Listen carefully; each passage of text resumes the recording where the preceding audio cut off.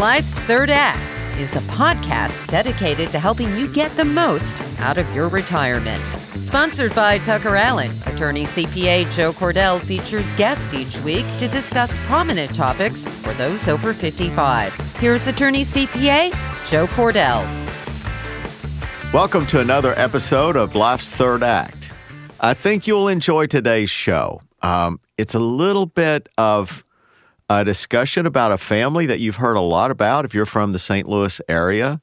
And so we want to talk a little bit about the history of that family in St. Louis and some things I think that you'll find very interesting if you've lived in or have any connection at all with the St. Louis area.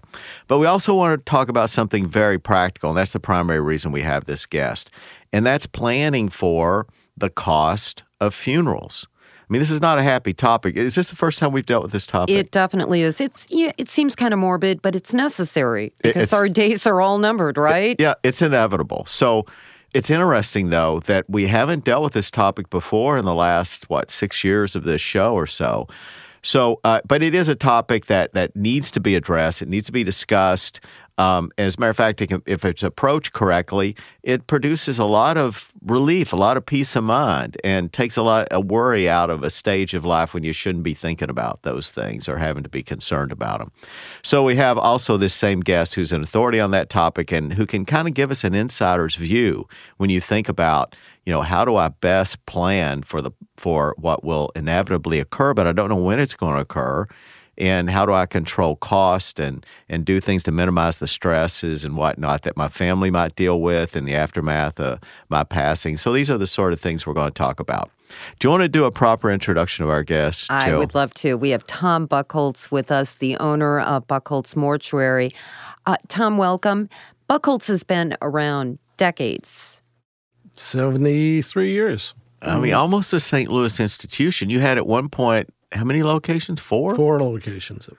Yeah, I remember the West. I would see the Chesterfield location more often, and have been there more than once related to friends or family. So 73 years. Mm-hmm. Now, who started? It was started by my grandfather, who was almost 60 at the time, and William G. Buchholz. So this was a new business for him at age new. 60? He had been in the funeral business for quite a while. It was kind of like crowdfunding. They sold stock, and that's how it got funded. He was crowdfunding before it was cool. Before it was the thing. That's right. And so he ran it for a number of years, and then actually my father, Cletus Buchholz, ran it, and he ran it for a number of years. Now, this was the first location was where? West Florissant and Riverview, down the street from Lombardo's restaurant. I remember that location when I was a kid. I grew up in Bellefontaine Neighbors. Yeah, and so we had that one for a while, and then we also had one in Spanish Lake on Redmond Avenue, and then we had one in Old Town Florissant, 619 Rue St. Francis. And then we had one out in Chesterfield and one in St. Peter's on Mid-Rivers Mall Drive. Oh, yeah. I remember seeing that one, too. So you all have downsized some. Yeah, downsized. A number of them, my father and uncles and brother have all passed away. And so with the family, it's myself and my sister Cindy, that are in the family that still do it. I have some other siblings, but they're not in the business with us. So we kind of felt the need to downsize some and continue it like that. I'm amazed and I'm impressed with families that manage to keep multiple generations interested in the family business. It's really hard to pull that off. Yeah, I believe it's hard, and it's harder in the industry we're in than, like I have a brother and a sister who aren't in it, and it's because it's a taxing industry. I can imagine. And it's hard to do it sometimes. So when you were growing up, was it expected that you would go into the family business, or? No, not at all. Actually, I went away to college and came back, and then actually I worked at the funeral home and worked evenings also, and evenings by that all night long and stuff like that, and went to night school too. And got an MBA, and then I worked for another industry, selling packaging products and stuff. And they kept telling me, we need you to come over here and work for us. So your dad and how many brothers or sisters were involved in? Well, there was my grandfather was a twin. His twin was involved with it also. And then my dad was one of 5. 3 of them were involved with it. And then my brother was involved with it. And there was a brother-in-law that was involved with it also. But not cousins of your... No, none of the cousins were involved with it. And that's kind of how it is now. Like, I have a couple daughters, but they're out of town. And they have... their husbands have great jobs and great opportunities where they're at.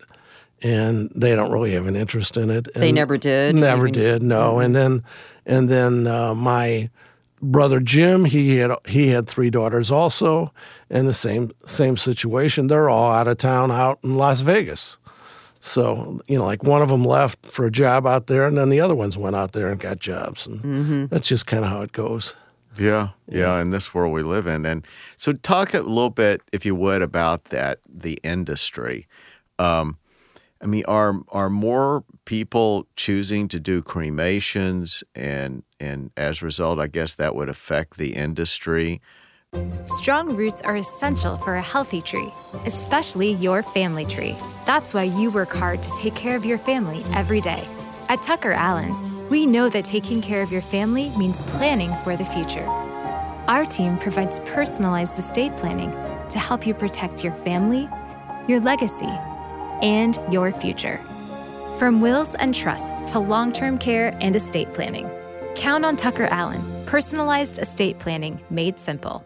Are people still having traditional funerals? Is there a trend away from that? Yeah, they're definitely still having traditional services. And there is a trend more toward cremation, in addition to cremation with flame. There's flameless cremation. What is that? What is that? I know. It's a process where they have like 95% water and 5% alkaline, and that's how the body kind of melts away, and it just takes a little bit longer and stuff. It's a slow process, and some people just don't feel like, they think, well, the person has really suffered enough. I don't want them suffering anymore. So they don't want to put the idea of putting them in fire. That's right. Flames. It's exactly it. And so they'll do it like that. So that's also another venue that people do. And then, of course, you have people doing anatomical donations where they're donating their body to SLU or WashU or Logan. So you're right, that would rule out cremation. Yeah, right. Those are all ones. But then some of those places also use like parts, for lack of a better way. They'll use cremation after the schools are done with whatever, and exactly, and things along those lines. And then you have Mid-America Transplant that's always looking for donations of body parts and stuff like that, and organs. And so those are all things that kind of come in play.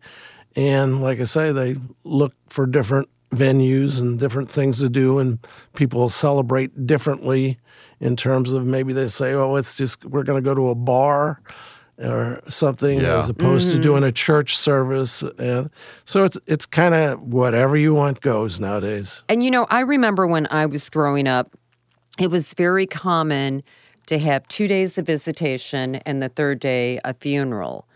You don't see that anymore. And I would think that would be because of the cost.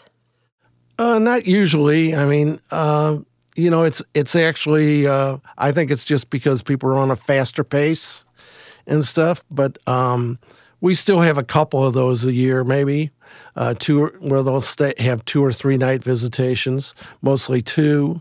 And then they'll have it like a traditional one. They'll go to a church and have the cemetery deal and everything like that. And don't you think a lot of that has to do with the fact that the friends and family are more likely scattered geographically? So if you give notice, like 4 days notice, that you're going to be having this event, then clearly there are people who just can't come. And I think if they go out a month or how often people will go out if they're doing a celebration of life thing?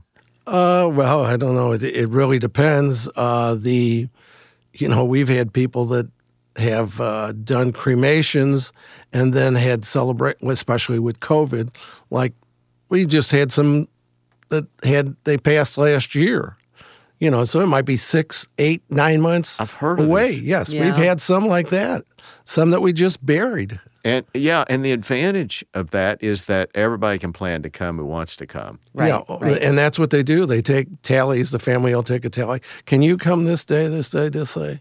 And that's how they set it up, and then that's how we have it. Do you think the celebration of life services are becoming more popular?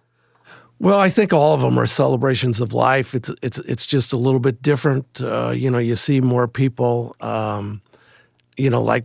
Some people don't come, and so they'll do more Zoom stuff. We'll be doing Zoom stuff, and It's hard to imagine. Zoom funeral. Yeah. Well, primarily what they do is they Zoom the service. They don't Zoom much else than that, but it'll be the service, and they want to hear the people talk and say the eulogies about the deceased individual, But there was quite a bit of that going on, and we're still doing some now, but not as frequently. Some people are like, "Oh, wait, I need to get this over with. I need to move on."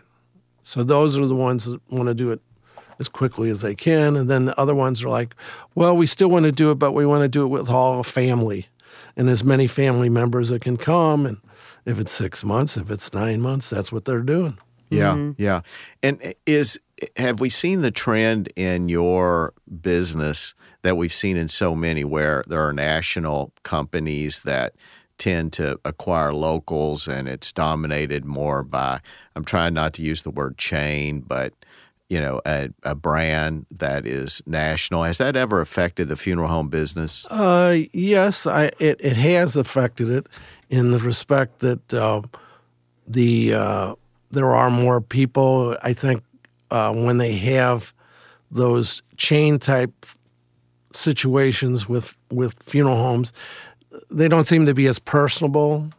Okay, and don't get me wrong. I think all those people have compassion just because they're in the industry. Sure. But they have more requirements, and and to do certain things and get stuff done, and as opposed to taking time with families and stuff like that.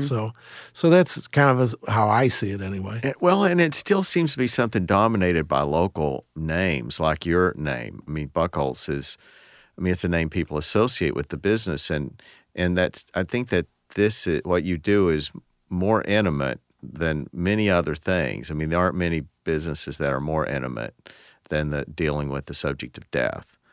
So I think people like to have a familiar name. You think Yes, that's I think they do, and I think it helps, that you've been around for a long time and people know and have heard your name, and other people come to it and say, "Hey, yeah, that I had a service there, and it was good, and the people were good, and, Right. And I felt good at going to them. That I was glad we did it." So, if you would talk about how people deal with cost. There's insurance available, I know, so we want to cover that.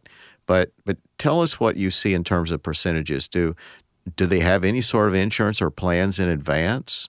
Is that a minority?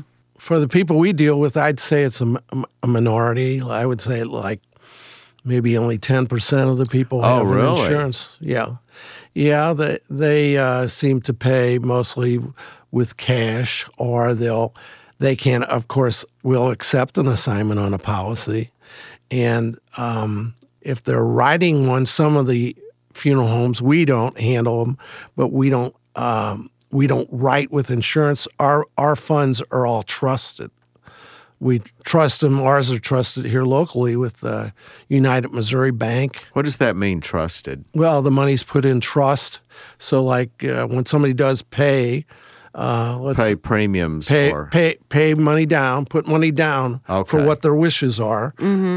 Those costs get frozen. A lot of them get frozen, and that money goes into a trust, which is with United Missouri Bank, who also holds the trust for most of the funeral homes in the St. Louis, in the metropolitan areas of all throughout the state of Missouri. And so this is an alternative to insurance. This is where people are just putting money down in advance. Yes. And do they lock in the price by doing that? Well, we'll lock in our services, okay, and we'll lock in a lot of the other things, but some things we can't lock in, like cemetery costs. If you're going to have a religious service, if there's honorariums for priests and servers and organists and cantors. So third-party charges relating to the event itself are things you can't control. No, right. We can't control those, but we can, take a cash fund so that people will have some of that money paid for if they want to help out the family. Most of the people make the arrangements because either they feel a need because maybe they were through it and had a family member that passed away, a mother or father or something, and they're like, oh, that was just terrible. I don't want my kids to have to go through that. And they want to ease the burden on their family. They want to ease the burden on their family, and so that's why they do it. And then the family member might want to do that. I mean, they'll say, "Yeah, I got to do this." I remember how it was for doing my husband's or whatever the situation is. Yeah. And so they're eager to do it, and when they do it, they feel so much relieved and that they've done it.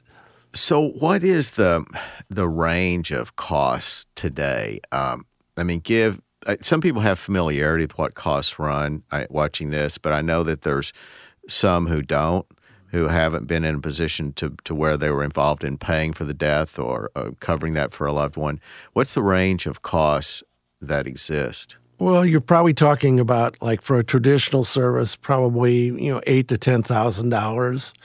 And then you might be talking in another $1,500 in cash advances, which is like the newspaper, like I'm saying, those ones that, stuff like that. And people don't do that as much anymore either. No, they definitely don't. And it's because it's gotten so expensive. And they're like, and then they'll, like we offer, we'll put it up on our website at no charge. And they'll be like, oh, we'll just tell people to take a look at that. So how much does an ad to post a funeral notice now cost? Well, if you do a 3-liner, it's like $62. After that, it jumps pretty quick to $300, $500. Some of those ones that you see that are a display ad. With a photo and everything like that. They'll run easily. We have number of them that run over $1,000. See, my mom's, I remember in 2005, and I did the photo, and I think it was around $300-$400, something like that. Well, they've jumped a lot since then. I mean, most of them now, if you do anything beyond three lines, which is abbreviating when you're telling people when the service is, and that's without a photo and everything, then you're talking about $300, $500, $1,000. And the go-to publication is typically what, the Post-Dispatch? Post-Dispatch, yeah. Now, I imagine a lot of people would use Facebook, too. Yes, they do. A lot of people do. They'll do that, too. And, like if you list in the obituary how you certain ways, then that's an additional charge. If you list, go to our website or something like that, then they postal charge additional for that. So let's say 8,000 to 10,000 would be like average, would you say? Yes, I'd say and that's visitation and then the that's service. Traditional versus maybe on a cremation, you might be talking maybe $1,500 to $3,500 or something like that. Big difference, isn't there? Yeah, it's about half the price. And it just depends what they want to do. And then so many people actually have a gathering afterwards, too, where they'll go to a restaurant or something like that, too. Or their church. Yeah. A lot of times they'll it's go to held church, like back to church. A social hall at their church, right? Mm-hmm, sure. Yeah, to have a meal, maybe. Mm-hmm. So have you seen those prices, though, go up a lot in the last year. Were they hugely affected by this inflation that's been hitting some things more than others? Well, merchandise, of course, did go. Like caskets, they even had surcharges. We received like 3 notices on surcharges on caskets. So it was start off like maybe $25, $35 for a casket in addition in terms of our cost, and then it would go. Then it's up at $135 now.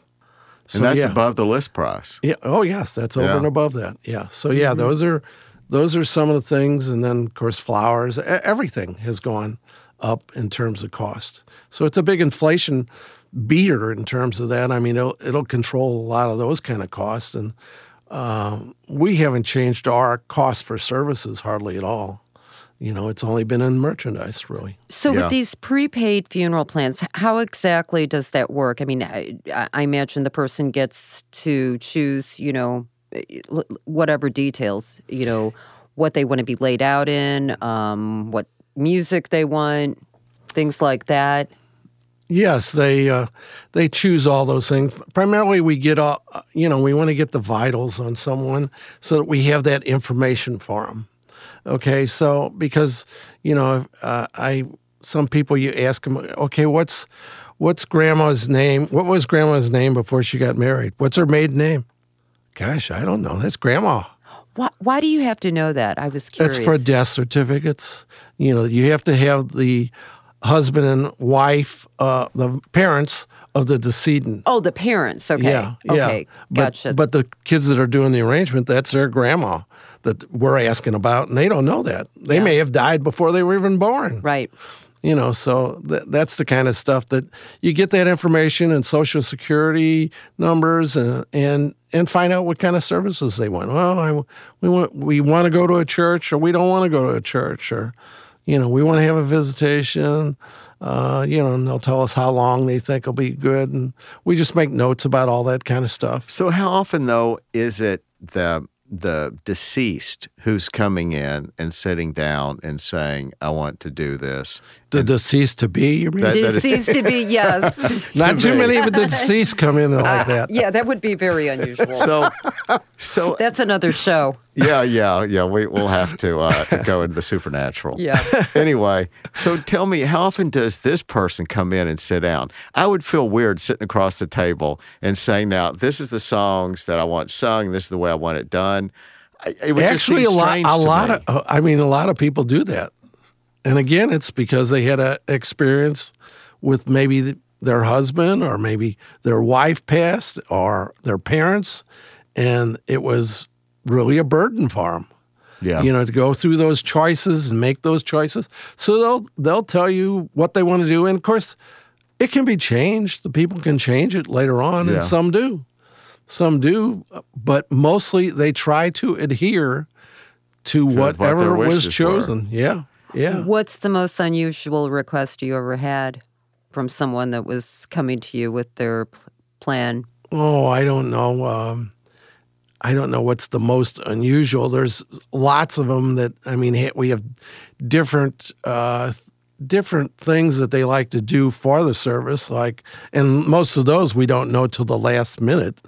It'll be like, oh, Dad was a golfer. We want to put golf balls and his clubs in there with him. Or there's probably lots of things similar to that. Yeah, fishing poles, baseballs, bats, all that kind of stuff. We get lots of requests to do stuff like that.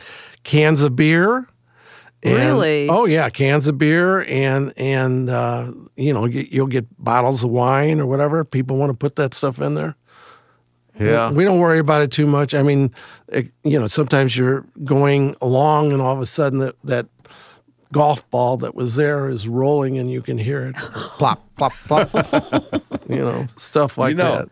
Something I've never heard of being done, but it would seem to make sense to me.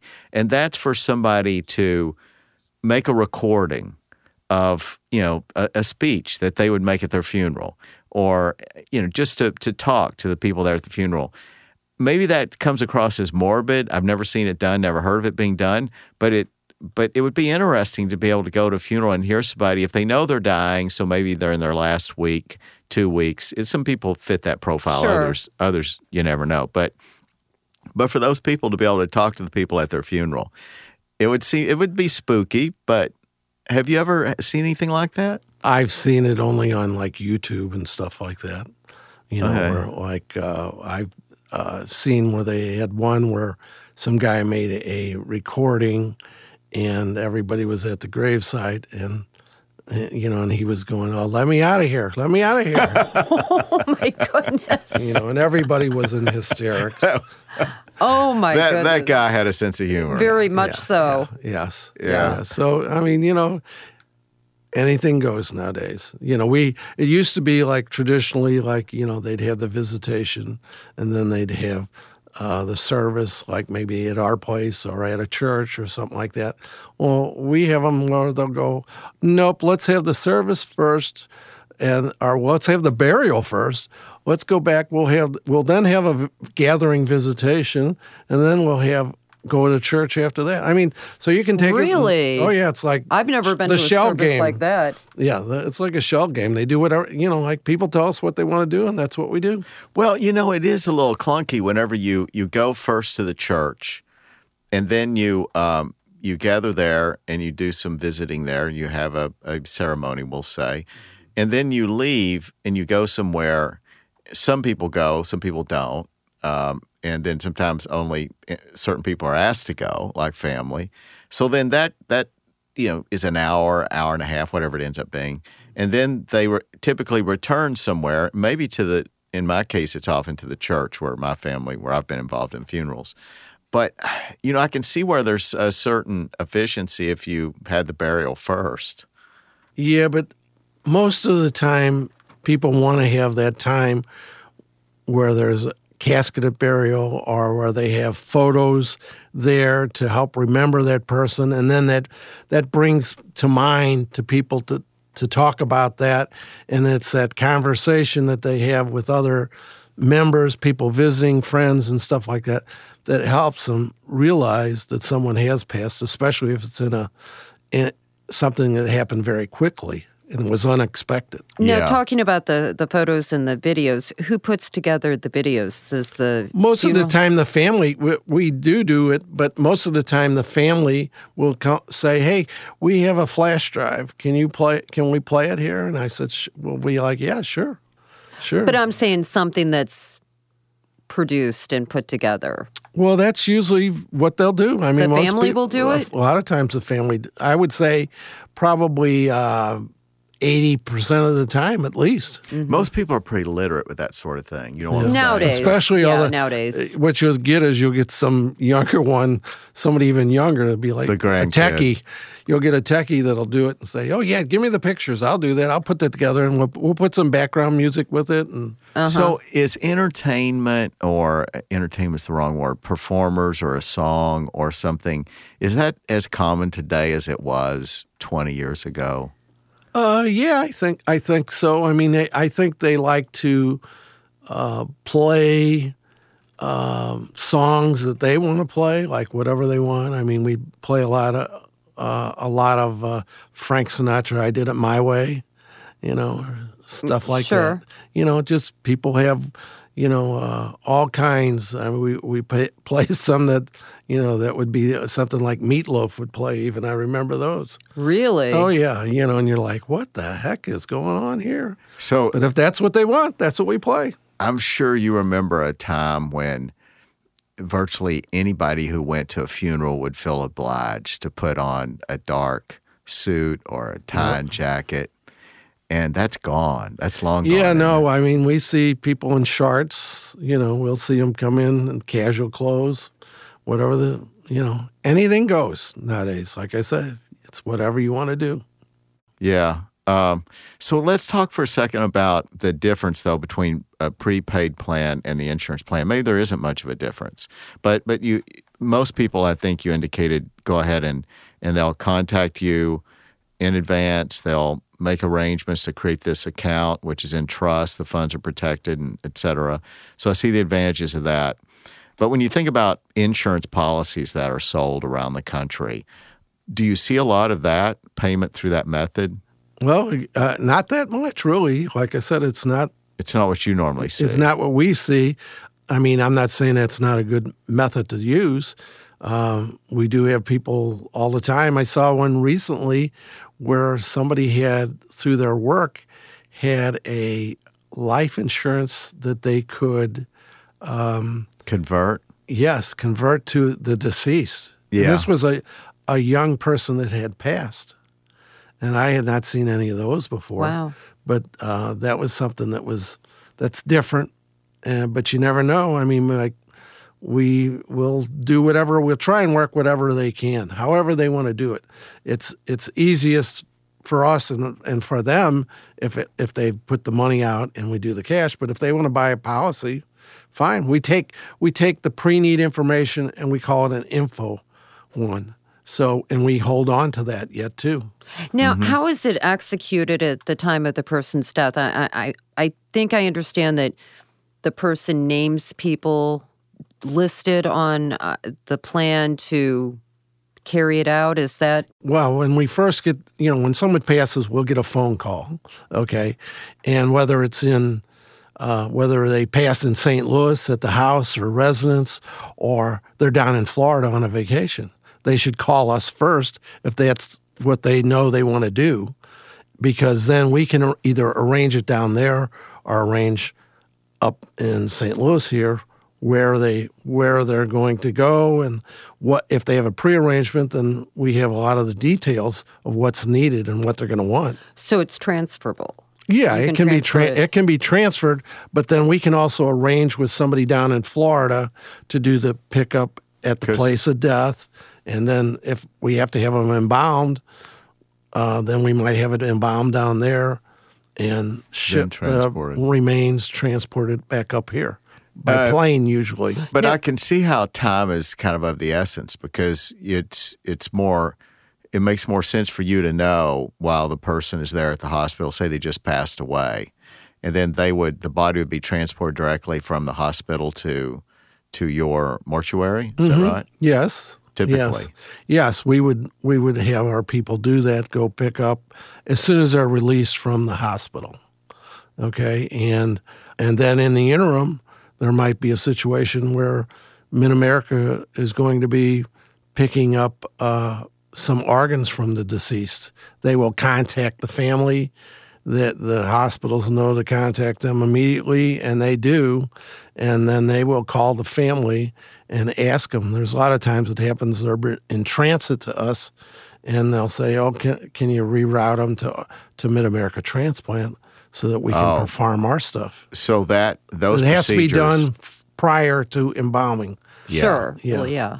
And probably in a sterile environment, in a facility, maybe at the hospital or at their facility. Yeah, they have their own facility, and it's not done at the hospital, but it's their own facility, and I'm sure that's what the situation is. Yeah, to protect those organs. Mm-hmm. Yeah, that's interesting. And then the death certificate, you all prepare typically? Yeah. Well, so when that person calls us and let us know, we will then set up a time, usually like the next day, so that they can come in. We can review the information we have, make sure nothing has changed, like their address or whatever the situation is, and review everything like that it's all correct, because that's how it's going to be on the death certificate, and you need to have it right, especially like Social Security numbers and stuff like that.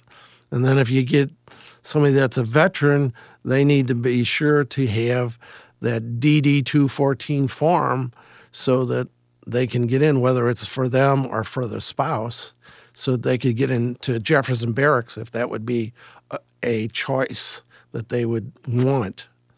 Mm-hmm. And so it's a separate transaction to buy the cemetery plot. Yes, it is. That's something independent of the arrangements with you. Is that correct? Yeah, that is all independent. That's the cemetery. And typically, how much does that cost? Well, the plots vary with the cemetery, whatever one it is, because they're all independent.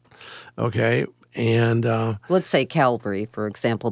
I'm not sure what they charge for their plots, but their opening charge, a regular depth, is about $1,400 right now. And if you go extra deep, which would mean you bury one lower first, and then somebody could be buried on top. Is that commonly done? It is done sometimes, and it is done all the time at Jefferson Barracks.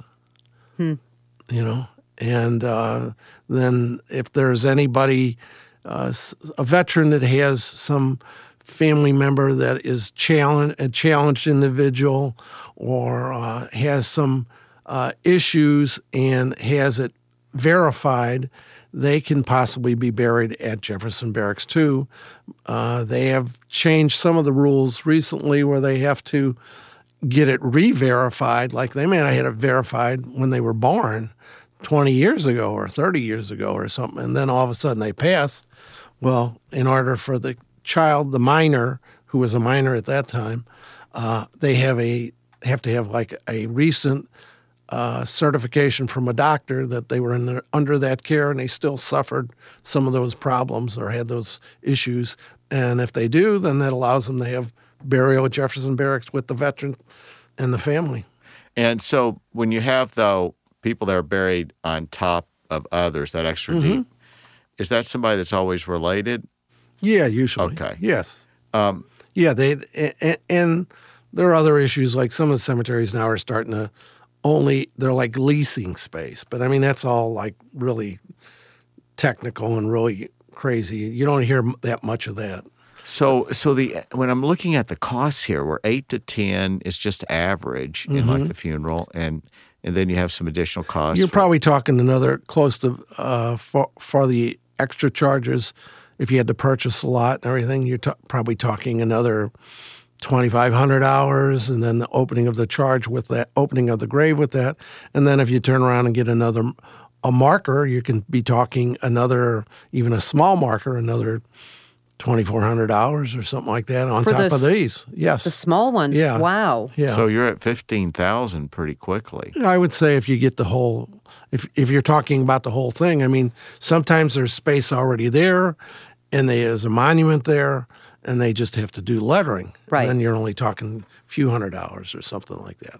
But it kind of depends what they want to do. Some people want to, buy space and buy it for the whole family. So people who've not prepaid or who've not bought funeral insurance, is there financing available? Have you had people come in and you can just tell that the family doesn't have any money and they're saying, how do we get financing?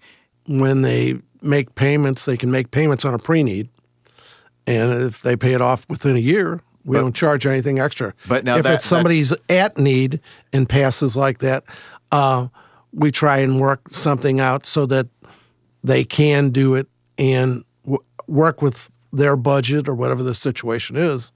We try to do whatever we can to work with anybody that needs the situation. And we also see the GoFundMes. Yeah, really? You see some of that. God. This recently. This is a thing? Oh, yes. Yeah. In fact, I know somebody that just lost their teenager suddenly, and somebody started a GoFundMe, and within 2 days, $15,000 was raised. Really? And that was for funeral expenses? Yes. Yeah, it does happen. We have had some like that. Well, it's hard. How do you keep up with these changes? You just do whatever you can to help the families. Especially when you don't have a child that's in the business to say, Dad, look, they're not doing that anymore. Or Dad, this is how this software I hear works. that all the time, even though my daughters are out of town. I have 2 daughters, too. I'm starting to hear it. So, but, it's been Buckholz.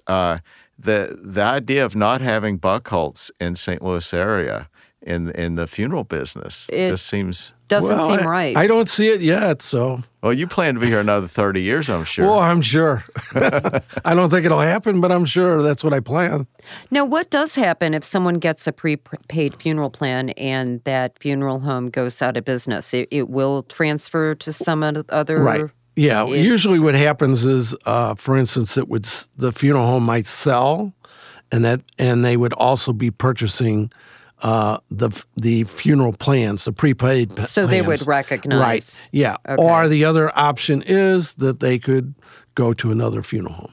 Yeah, because the funds are in trust. Yeah, so it's not Okay. really, they just have to sign some papers and send some letters and stuff like that. Now, when a person goes in and purchases this prepaid funeral plan, do family members often come with them, or are Yeah. they doing this solo? No, most of the time it's not done solo. Usually there's more than one person there. Maybe the other person that's with them is a son or another sibling or something, so that more than one person knows what the plan is or what the idea is. So they just kind of share it. And actually, a lot of the pre-needs are very lighthearted. People laugh a lot about them, I guess, because they can make the jokes about it and stuff while people are living. Yeah. And and it's relaxing for them. They are so overwhelmed with it. And then when the person does pass away, they're like, "Oh, we're so glad we did this before." Mm-hmm. It would I have can been so imagine. hard. Yeah, So because hard. easing the burden on the family members, they're dealing with the grief, loss of their loved one, and then having to go and plan their loved one's funeral. It's a lot. And then not only that, then they have all kinds of other things. Oh my gosh, what about the house? What about the cars? What about this? What about that? How many titles do I need? To change titles on all these Right. things that they have and take care of all that. And it can be overwhelming. That's why we Yeah. do a lot of shows on estate planning, don't we? Yeah, I was thinking that sounds like this meeting you're describing could turn into an estate planning meeting. You should probably have the lawyer there too, and you just take care of everything. There you go. Well, there are some similarities because with estate planning, and this has to be true too for many people relating to planning for their funerals, a lot of people just don't want to do estate planning because the idea is maybe depressing, or they just don't want to think about it, or maybe they think it's not going to come anytime soon. And then all of a sudden it comes, and then the kids are standing around thinking, it really would have been much easier if mom and dad had made this clear. Sometimes it's a matter of just a conversation with the kids. And this may tie in with you too, is let's assume that the parent has done some estate planning. But, it might come, some of the things that were decided might come as a surprise to some of the kids, and this happens all the time. So because the parent didn't want to sit down at Thanksgiving or some other time and sit down with the kids and say, look, let me give you a heads up. This is the way I've planned my estate. If they had done that, there might have been some ill feelings at the time or whatnot, but everybody would have been on board. But when it's unveiled by a lawyer after the person's gone, then it's an invitation. It's upsetting. So I guess then the parent will typically bring kids, probably more commonly, right? Yep. I would say yes. You always try and have somebody else there, so that they know what the situation is and what they want to do. And then we make notes and they go, oh, they went to play that song? Oh, okay. I mean, sometimes it helps them because they're like, oh, I don't know what songs to play. I don't know what to do. And then if we have some notes regarding it, it just helps. Any little thing helps. Yeah. Anything Yeah, I that can you imagine. can help them with. Huh. And tell me, what is the typical time in advance that somebody does this? Have you seen people do this in their 50s who are healthy? Yeah. They'll do it in the 50s. They'll do it 60s, 70s, wherever they want. Sometimes they'll do it because they got a bad notice and that they're going to pass and they're only going to live so long. That's what I would think would be most You get common. some of those, and then you also get ones that are in the situation where, you know what, I'm sick. I've been sick for a long time, and I'm going to have to go on state aid. So I need to spend my money down and get it down to $999.99. You know about this. Yeah, it's common when you're doing this is Medicaid planning, folks. But it's one of the legislative provisions is that you're allowed to spend money for your funeral. and it's foolish to not go ahead and take advantage of that when you can. It's not held against you as having an asset that will be counted for Medicaid purposes. So, whereas insurance can be counted. Yeah. Insurance could be whatever the cash value, cash surrender value is. Yeah, and that's not good. Now, do you ever get someone that says, "I don't want any type of service at all. I just want to be buried or cremated"? Sure, that happens. People say that, just like one of the famous ones that people say all the time, or if they're going to have a casket burial, just put me in a pine box. I just want to go in a pine box. So you get stuff like that is repeated. Do you ever get family members afterwards very upset because they needed that closure by having the service? I think most people feel very relieved if they've had that opportunity, because maybe the person that we're talking about maybe was really sick for a while and suffered and did not look well. And if we can make that deceased person look more like they thought they should, then they're very happy, and that makes them feel better. And they'll be like, oh, yeah, this person looks so much better than when we saw them in the hospital or wherever. It gives them a better memory. They don't want that bad memory of looking that they suffered and they had IVs and all that stuff. So all that kind of helps. But you can only do so much. Yes, that's true. Well, and I think that's why some people opt for the closed casket. Sure. Yeah, we don't see that many that opt for that. No? No, No, if they're going to have a casketed burial, most of them will open up, have it opened in terms of the casket, and then that's the private time that we have for families.